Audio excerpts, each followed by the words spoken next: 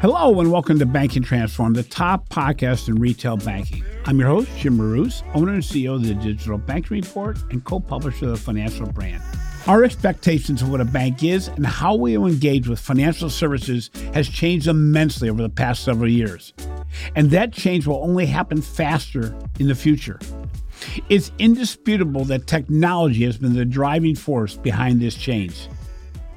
As the industry gets ready for Money 2020 in Amsterdam, it's good to assess how technologies such as artificial intelligence, machine learning, the blockchain, cloud computing, Internet of Things, robotics, and biometrics are reshaping banking as it is today, enhancing customer experiences and paving the way for new business models.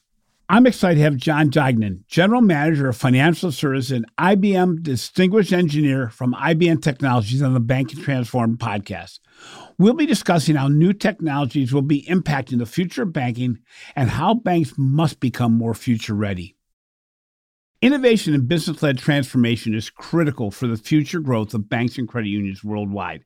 To remain competitive and relevant, every bank must embrace disruption and strategically build a better digital ecosystem, not a bigger bank, for modern technologies.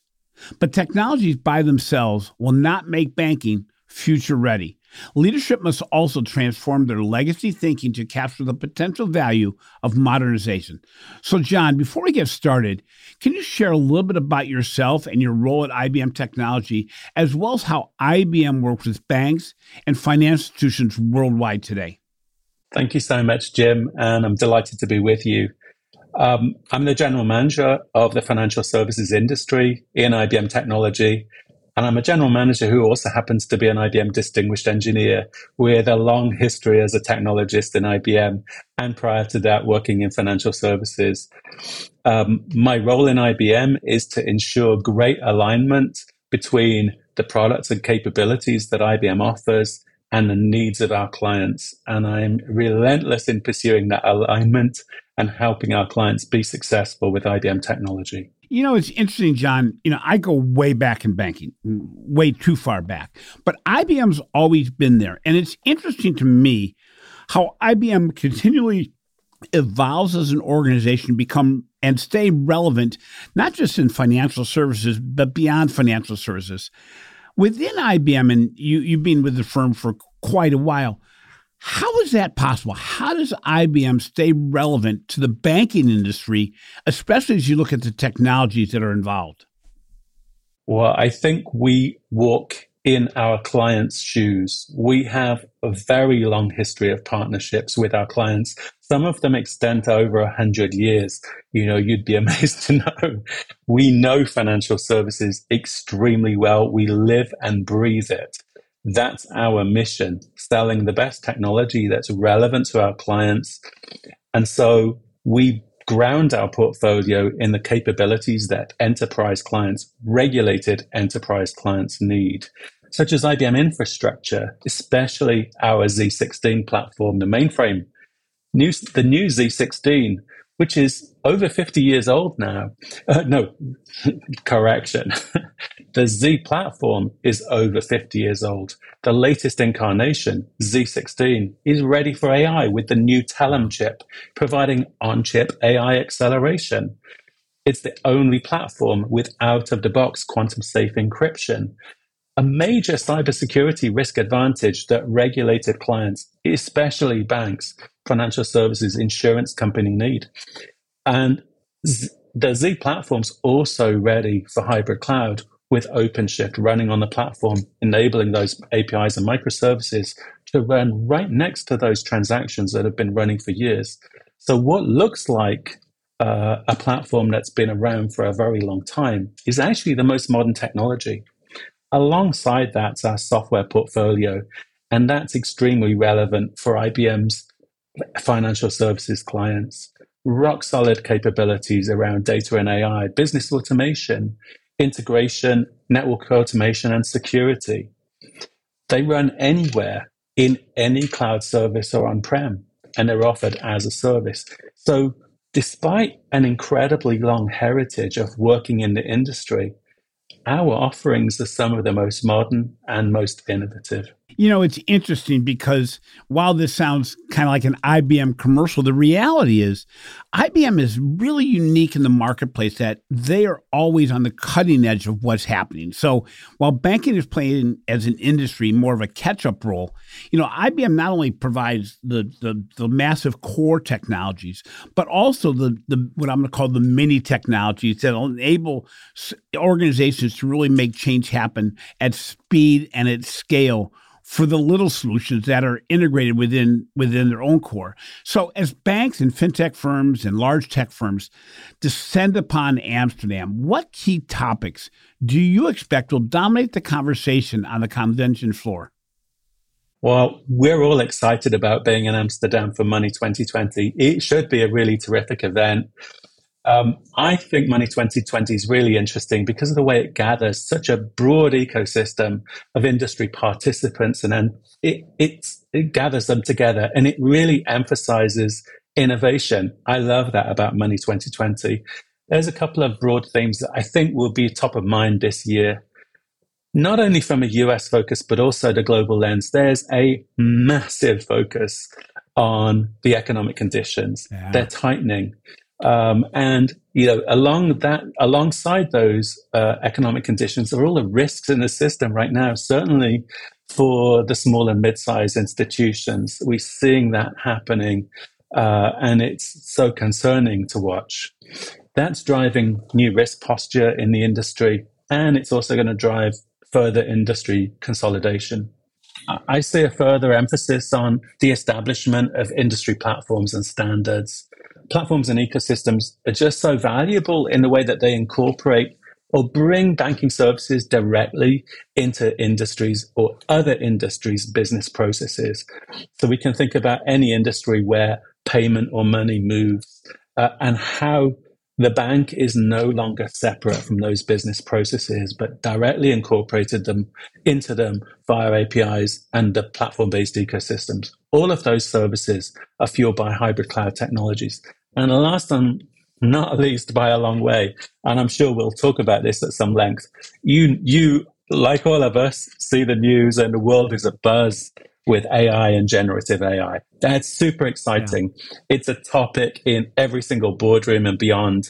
And I fully expect AI to be a starring role in Amsterdam at Money 2020. It's interesting, John, because as I look at going to Amsterdam and being part of the partnership with IBM at the event, it's really interesting because we have greater opportunities and in many ways greater risks than ever before at a time when economic uncertainty and risk really play a role in saying how far do organizations or how far can organizations go. While organizations are looking at their investments, they really have to prioritize. And at the same time, they have the fear of missing out on new technologies, as you mentioned, generative AI being one. What should be on the top of the priority list for financial institutions in 2023? And I know all of them are at different points in the digital transformation, overall landscape, but overall, as a bank or as a financial institution, what do they have to prioritize to make sure they've got right now? So I think this is a precursor to a technology conversation, but I'd say that in order to be successful, two things are important right now. One, laser focused on ROI, right? There's all kinds of programs that happen for technology's sake. Can't do that under this constrained situation. You got to be laser focused on the why. Am I generating new business? Am I taking out expense? And equally, the other giant aspect here is stakeholder alignment inside these firms. We see so much trouble and angst in the system when clients don't have the alignment of senior stakeholders around the core mission. And so that's a massive issue. And there are many new techniques emerging around how these firms do product management and how they run technology programs. And certainly hybrid cloud is there to help that. But it's being laser focused on the why and ensuring that modernization is done, for example, to drive a real business outcome rather than some arbitrary outcome. It's interesting, John, through the years, until relatively recently in history, the ROI question was really about how do you take expenses out? But we're seeing Yes. more and more organizations realizing that it's about bringing revenues in. It's about doing things differently and building new business models that really look at revenue opportunities that may be even outside the organization, which again takes technology to drive that. And as you brought up so eloquently, the importance of making sure there's alignment in the executive suite, which has always had, you look over the last 20 years, they've avoided a lot of, challenging times and done very well. And that sometimes can make you a little bit passive. And it's really, as you said, changing the mindset, changing the culture, and changing, in some cases, the back office automation to make it so the organization can actually be digitized. What do you see as the biggest challenge in financial services right now with regard to integrating some of these new technologies? Now, you mentioned them a little bit about the whole issue of the legacy thinking, but what gets in the way of a clean implementation in general when you're looking at new technologies? So there's a whole regulatory aspect to it, Jim, to begin with. That's very significant because regulators want to ensure that firms are behaving responsibly, that they're building software responsibly, and that software runs in a way that's reliable and not locked in to specific services in a way that workload can be portable. So we see a ton of regulation, especially in Europe, around that, and we can see that breaking out even more around the world. I think the other issues that I see most of all are that there are so many organizational silos in firms that it makes running any kind of innovation very, very complex. So these aren't necessarily technical issues or technology issues, although technology issues clearly help break down silos, but they're more organizational and political. When we can break down those silos, then it comes down to how do we architect for efficiency? How do we architect in such a way that we're not driving some giant 30-year program, but we're delivering value, incremental value quickly so that the ROI cases actually do close. So it's about how do we build for a reimagined experience? How do we ensure that ESG is baked into our products? How do we ensure that our products are resilient and that we take advantage of new modernization approaches like new ways of working, new ways of decision making, new ways of operating? Those are how I see firms approaching this, Jim. So when you look at all this, technology becomes simply the foundation upon which a lot of other things have to be looked at. And those actually drive the success of the technologies more than anything else.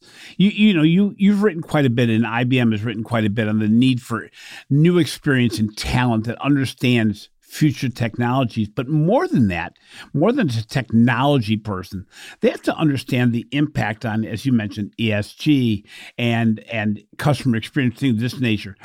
How do you envision this war for talent playing out? Or do you see organizations really doubling down on the investment on talent that they already have to make them more well-rounded beyond the technical aspect of what they're doing? It's very hard to speak about that in general terms, Jim, because wherever you are in the world, the talent marketplace is different. Right. I've spent a lot of time in Asia Pacific recently, and the market there is very much localized. In the US, it's different, but talent is concentrated for the most part, around the large cities. And so firms have to be aware of this. I see a couple of successful approaches playing out. And one of the areas where this is especially important is in the notion of mainframe skills. Mainframe skills are perceived in some senses incorrectly to be old-fashioned. And so it can sometimes be hard to bring new people into that world. We've worked with clients to build modernization programs specifically around the talent. And in doing that, we sit very experienced developers alongside very new developers and build cross-pollination of skills in both directions. that goes alongside with a product like the mainframe, being able to run all of that existing code, some of it 50, 60 years old, and code in all of the new programming languages running in containers and microservices. And so it's that, and using the new tool chains, the new DevOps tool chains on that platform. So we work through some of these skills and talent and culture issues by really bringing people together and helping them be fulfilled both on existing and new skills. You know, when you look at the bringing together of people, I'm seeing, I don't know if you're seeing, a whole lot more acceptance of collaboration with third-party providers, even when they have core technology partnerships. Organizations are stepping outside of those to find those partners that can implement a solution that is very specific to a need of that organization very quickly and very much on a scalability platform. Are you seeing that as well, where a lot of outside organizations are being brought in to make it so that these organizations aren't all building from scratch or asking their core providers to do all the work? Jim, it's a must. In 2023, that's a must. It's a given, right? IBM's all in as part of our ecosystem. We love our clients to work with IBM Consulting. We'll help them work with any and all of their services partners, because for them to be successful with IBM technology, they need to be able to do that with their chosen partner. Their chosen partner could be AWS and Microsoft with Azure as cloud providers. We're all in on those partnerships. It could be with any of the major US-based or international services providers. And equally, you spoke a little bit about ecosystems. Another aspect to that, and another area where we get some leverage or acceleration, is around the standards-based platforms, because having standards-based platforms enables a talent pool that's skilled. It also enables substitutable architectural choices. So where I could use one component and potentially have other choices around which component I use if everyone's speaking the same APIs. And so an example of that, I guess, is Swift APIs and ISO 20022 message formats are one example. Another great example in our industry around the BIAN APIs, the Banking Industry Architecture Network, and the work that they're doing to standardize and describe domain-specific banking functions and the kind of formats and flows of those business operations. Having standards like that adopted across a broad ecosystem of partners absolutely helps all of our clients, IBM's clients and our services providers, mutual clients, and our independent software vendors' clients to all come together, work together for the successful outcomes of our banking financial services clients. You know, it's interesting as I look at these collaborations that are going on right now, and I've visited quite a few financial institutions individually, but also quite a bit at recent conferences. And it's really amazing how some very small, relatively small organizations are able to do amazing things now that everything is scalable. Everything is solution-based, and organizations are moving forward. You know, we always talked about the big semi versus the pickup truck as an analogy, but the reality is there's some amazing things being done by some of the smallest organizations. And when they talk about the survival of the fittest, it's going to be interesting to see how it plays out when a lot of the new innovations are being done at the biggest side because they have the money, and at the smallest side because they have the ability to pivot on a dime. And it's very exciting to see, at least for me, to see these organizations thinking out of the box. You know, you mentioned it earlier. You mentioned it earlier, John, and it's the elephant in the room. Everybody's chatting or talking about ChatGPT and generative AI. It's interesting because AI was on everybody's mind before this, but it's taken on a whole new perspective as of November 30th of last year. Can you put recent developments a little bit into context for financial institutions? What is the IBM position on the approaches that are possible, and how should bank leaders today be thinking about these new technologies, and what emerging case studies have you seen? So thank you very much for asking on this one. I think we've been working in AI as IBM since the 1950s, and have pioneered much of the scientific research in the space. So I couldn't be more thrilled. I couldn't be more excited that this topic is front and center in the public conversation. I think that's amazing. That said, I see businesses being very overwhelmed by this topic. It's a topic in every single CEO suite. And I think firms are really unprepared and unsure how to profit from the technology. While everyone's interested, there's great uncertainty. I think there's another side to this also, Jim, which is that like any technology going through very rapid development, it can be hazardous. AI can be very hazardous. We've already seen that in many cases, haven't we? Yeah, absolutely. Especially for a business. Developed in the wrong way, we see AI being frivolous and, at worst, plain dangerous. It can be wrong and produce toxic results. It can be infused with extreme bias. It's not explainable. And so I'd start by saying there that this just, for businesses, while this is incredible consumer level technology and transformative, for businesses, there are just too few rules of the road.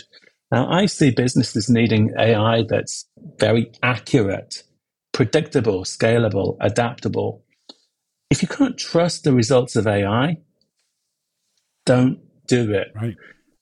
The other thing I think is so important here is that a lot of organizations already have experience with machine learning and AI, but they've really struggled to scale that, and especially scale it quickly across multiple clouds.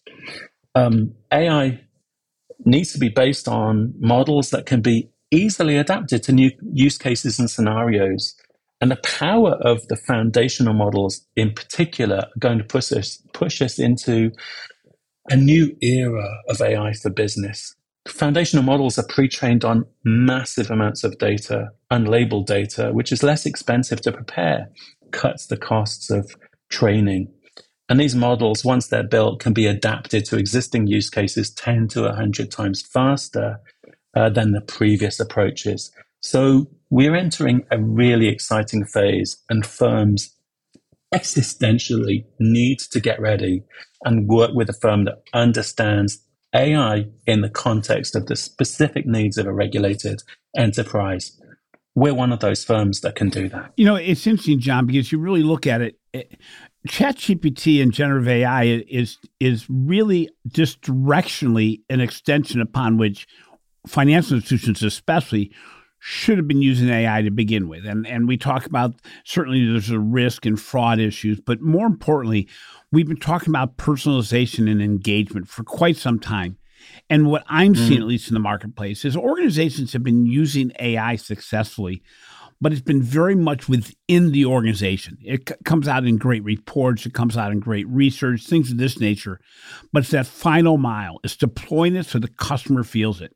I get frustrated as a consumer knowing what's possible with all the information my financial institution has, that they don't talk to me as an individual that they know very well, but they don't show that they know very well. And I think what we're really going to see with ChatGPT and the next phase of AI, and with IBM's help, is really working on that last mile, making sure the consumer and the small business and the corporation feels the impact of AI and machine learning. Because up till now, there's very few organizations, if any, that are doing a good job of personalizing the experience on my behalf, looking out for me and showing empathy. We're talking a good game, but we deploy it terribly, if at all.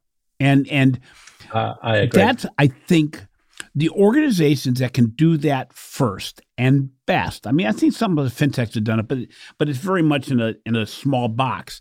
But when consumers are exposed to things like Amazon, Hulu, Netflix, all the, Uber, all these organizations that take the information and make it better for me, that's the expectation the financial institutions are going to be under.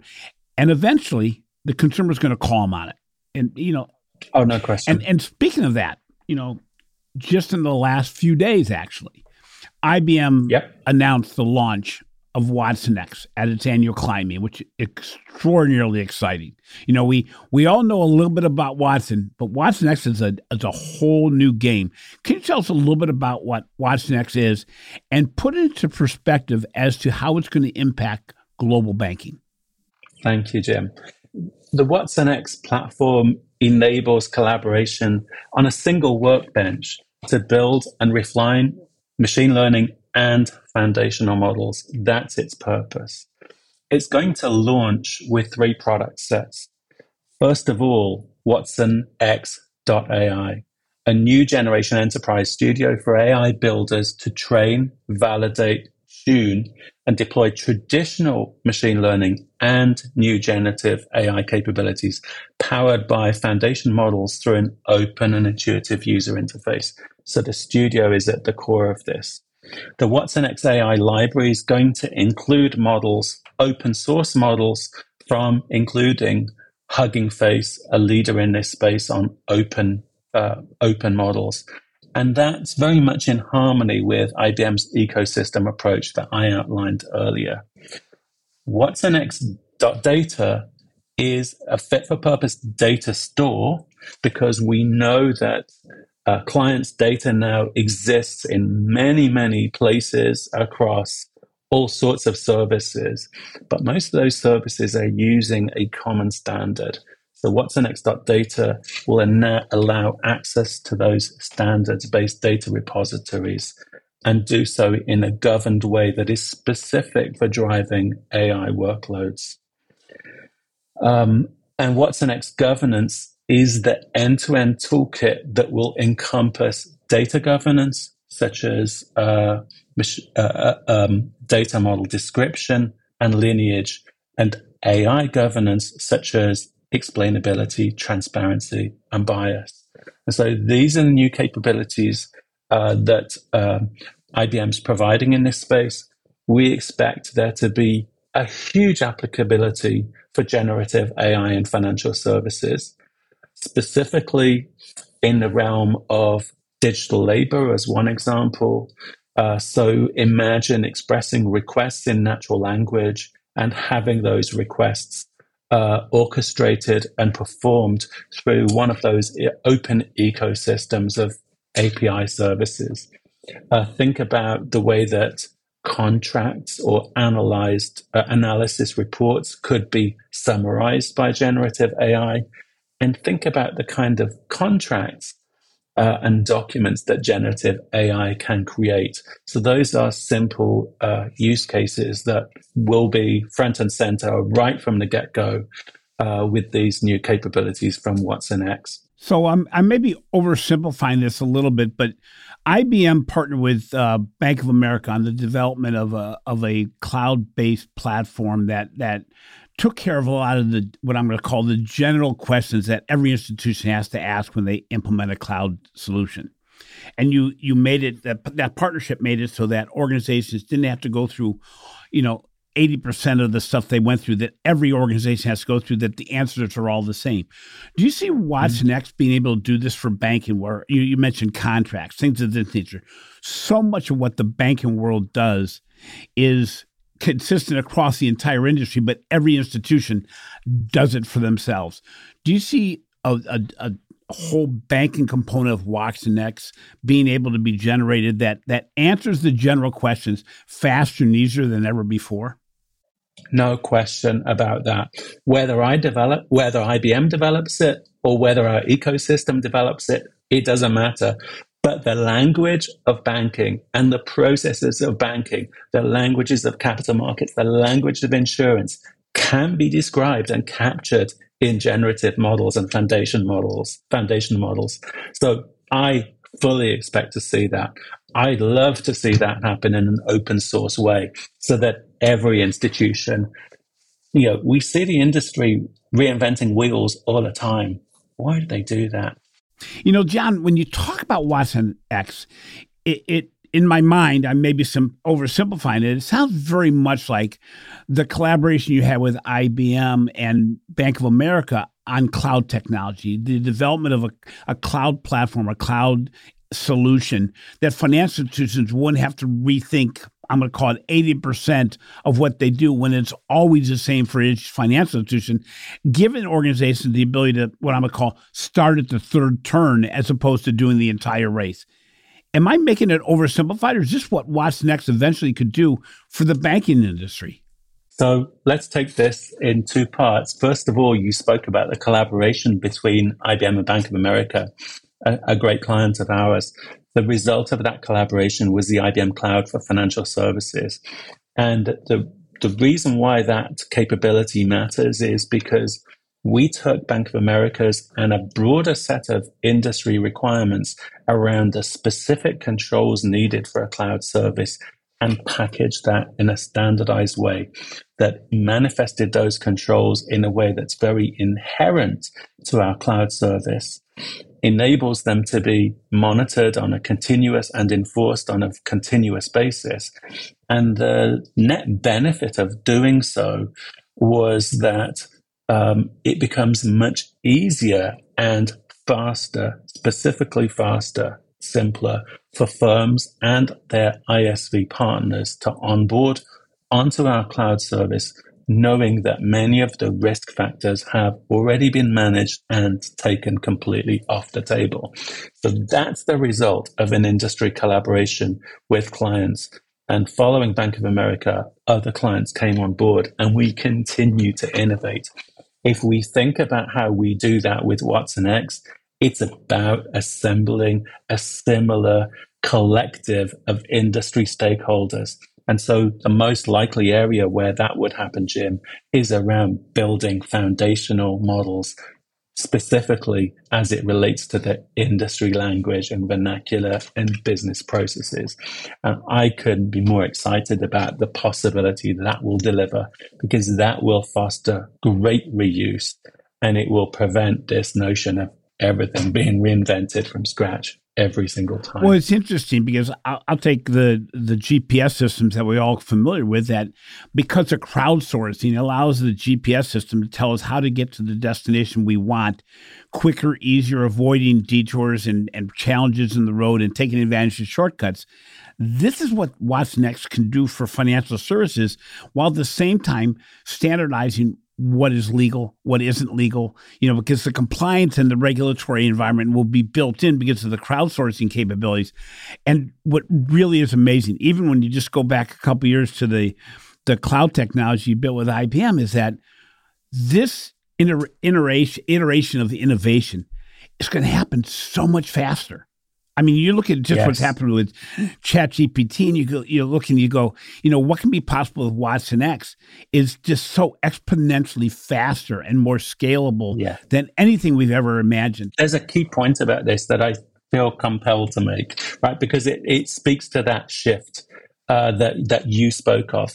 We've come, if we sort of look back in the rearview mirror, it was AI was something that was added to existing applications. So it was plus AI, so applications plus AI.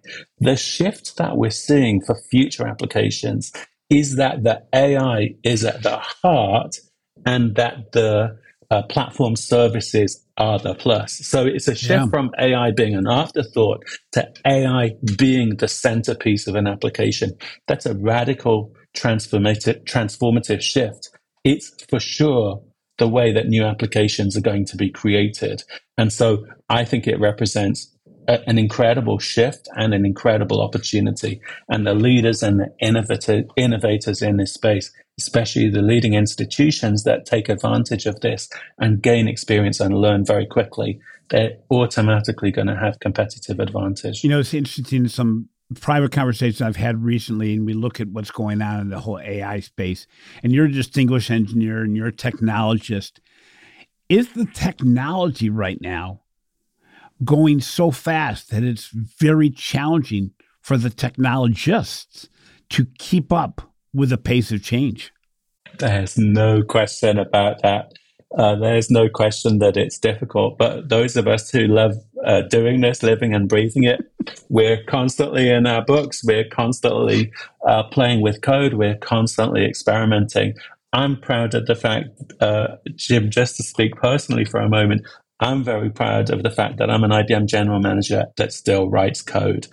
Because if I become distant from all of this, and if I become the person who only ever uses PowerPoint, why do you need me anymore? So I want to stay close. I want to stay close to that technology. Oh, I know that one. You quickly become irrelevant, but it's very interesting because when we look at this, you look at the Watson X capabilities, the ability for multiple organizations to help build this and improve upon it at scale and at speed.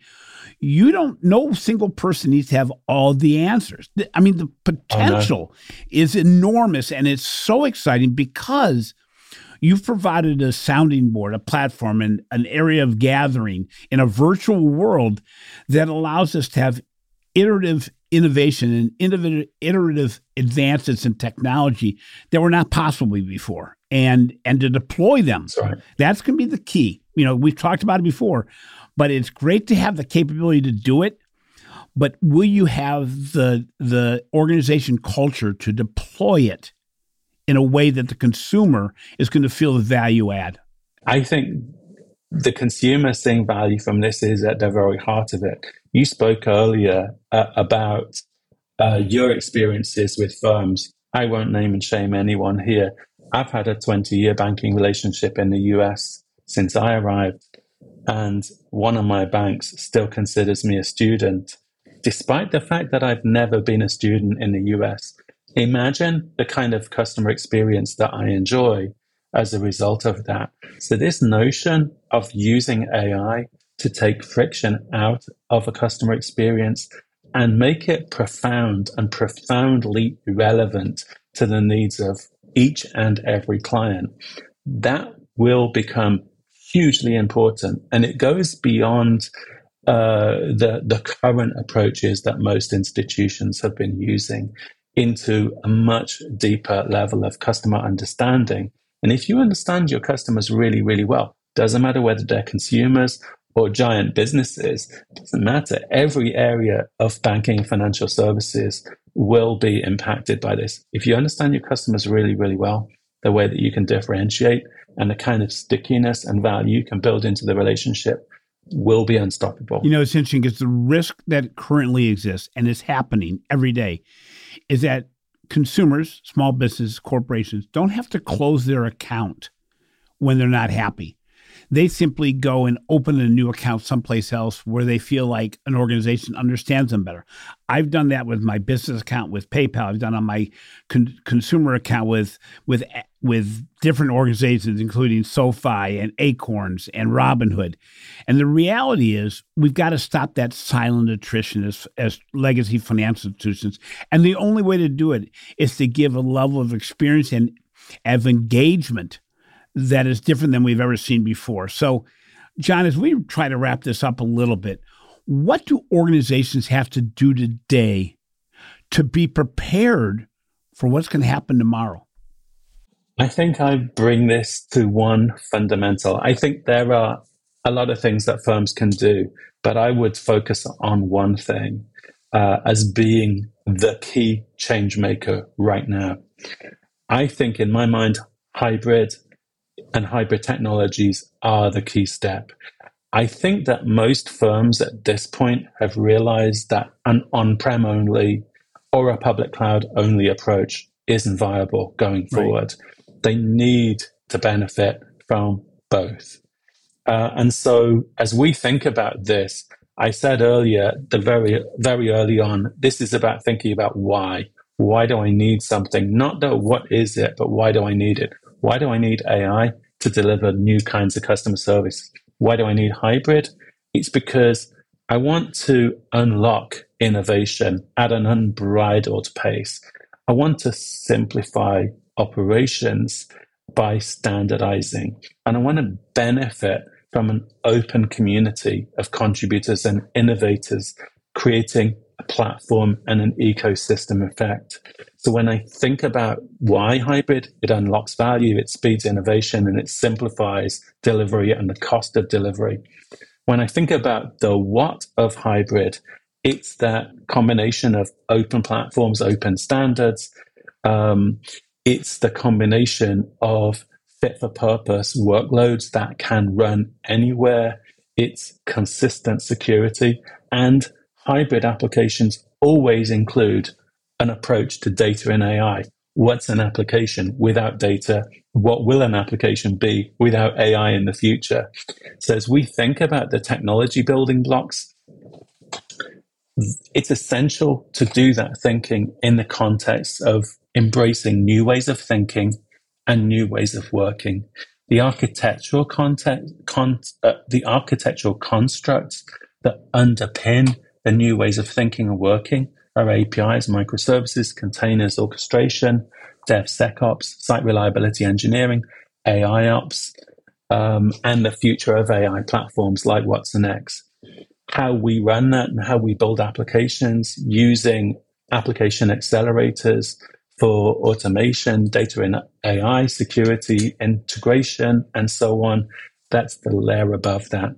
But with the Red Hat portfolio and our Cloud Paks and watsonx, we're unlocking the future of hybrid for customers and clients today, and doing that across all of the IBM platforms, including z16, the mainframe, but also enabling all of that capability to run in any of the clouds and in any on-prem data center or hosting center or at the edge. So for me, alongside AI, hybrid technologies are the biggest key to unlocking value.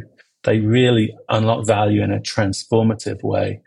One example, if we think of a monolithic bank or a monolithic firm using the old ways of working, Jim, they might release a banking platform twice a year, 4 times a year, maybe even 12 times a year. That's not innovation at the speed of thought, right? I can think of institutions that release 200 changes a day. Why are they doing that? Because they're using hybrid techniques and tools. Great example. Hybrid architecture. Those firms that can do 200 times a day, even, sometimes firms say to me, but John, I don't need 200 times a day, right? And I say, I know, but you surely need more than 12 times a year. Yes. So how are you going to unlock that? So I think that's the compelling example for me, and being able to innovate at speed, at will, but also doing that in a way where my costs aren't exploding, and that my access to skills, talent, and a new culture, new ways of working, new ways of decision-making, new AI capabilities are all inherently available to me. That's so exciting for me as a technologist and a business person working in financial services. It's interesting, John, to wrap this up, is that you said it so well, and it's sticking in my mind, is that at the end of the day, I don't want to build banking the way the bank across the street built banking, or the way that some of the biggest banks in the country or world build banking, or the smallest financial institutions build banking. The first thing I have to do is understand my why. And you said it so well, because as I think about the why, that can't be a PR term. It's got to be something you live to. And if you understand your why really well, then you won't get completely overwhelmed by the massive new technologies that are out there, because you'll be using those technologies to solve for your why, as opposed to the whys of everybody else's out there. And again, with AI and with the technology out there, with hybrid cloud, with blockchain and everything else that's going on, you can solve for a very specific why. And those organizations that are doing that are being very successful today, because they stick to what they believe in, as opposed to trying to be everything. And, we have the ability to not only to serve individual customers, but companies like IBM and others have the ability to serve individual financial institutions that have maybe a potentially vastly different objective and mission than the bank next door.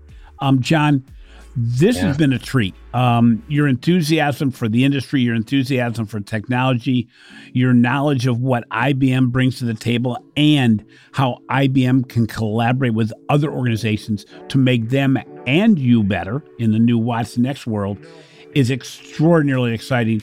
And I can guarantee you, I got to get a promise from you. I want you on the show again. No problem. Anytime, Jim. Thank you. Thanks for listening to Banking Transformed, the winner of 3 international awards for podcast excellence. If you enjoy what we're doing, please take some time to give us a review on your favorite podcast app. In addition, be sure to catch my recent articles on the financial brand and the research we're doing for the Digital Banking Report. This has been a production of Evergreen Podcasts. A special thank you to our senior producer, Leah Haslitz, audio engineer, Sean Roll Hoffman, and video producer, Will Pritz. I'm your host, Jim Marous. Until next time, remember, emerging technologies are continuing to pave the way for a better, customer-centric revolution in banking.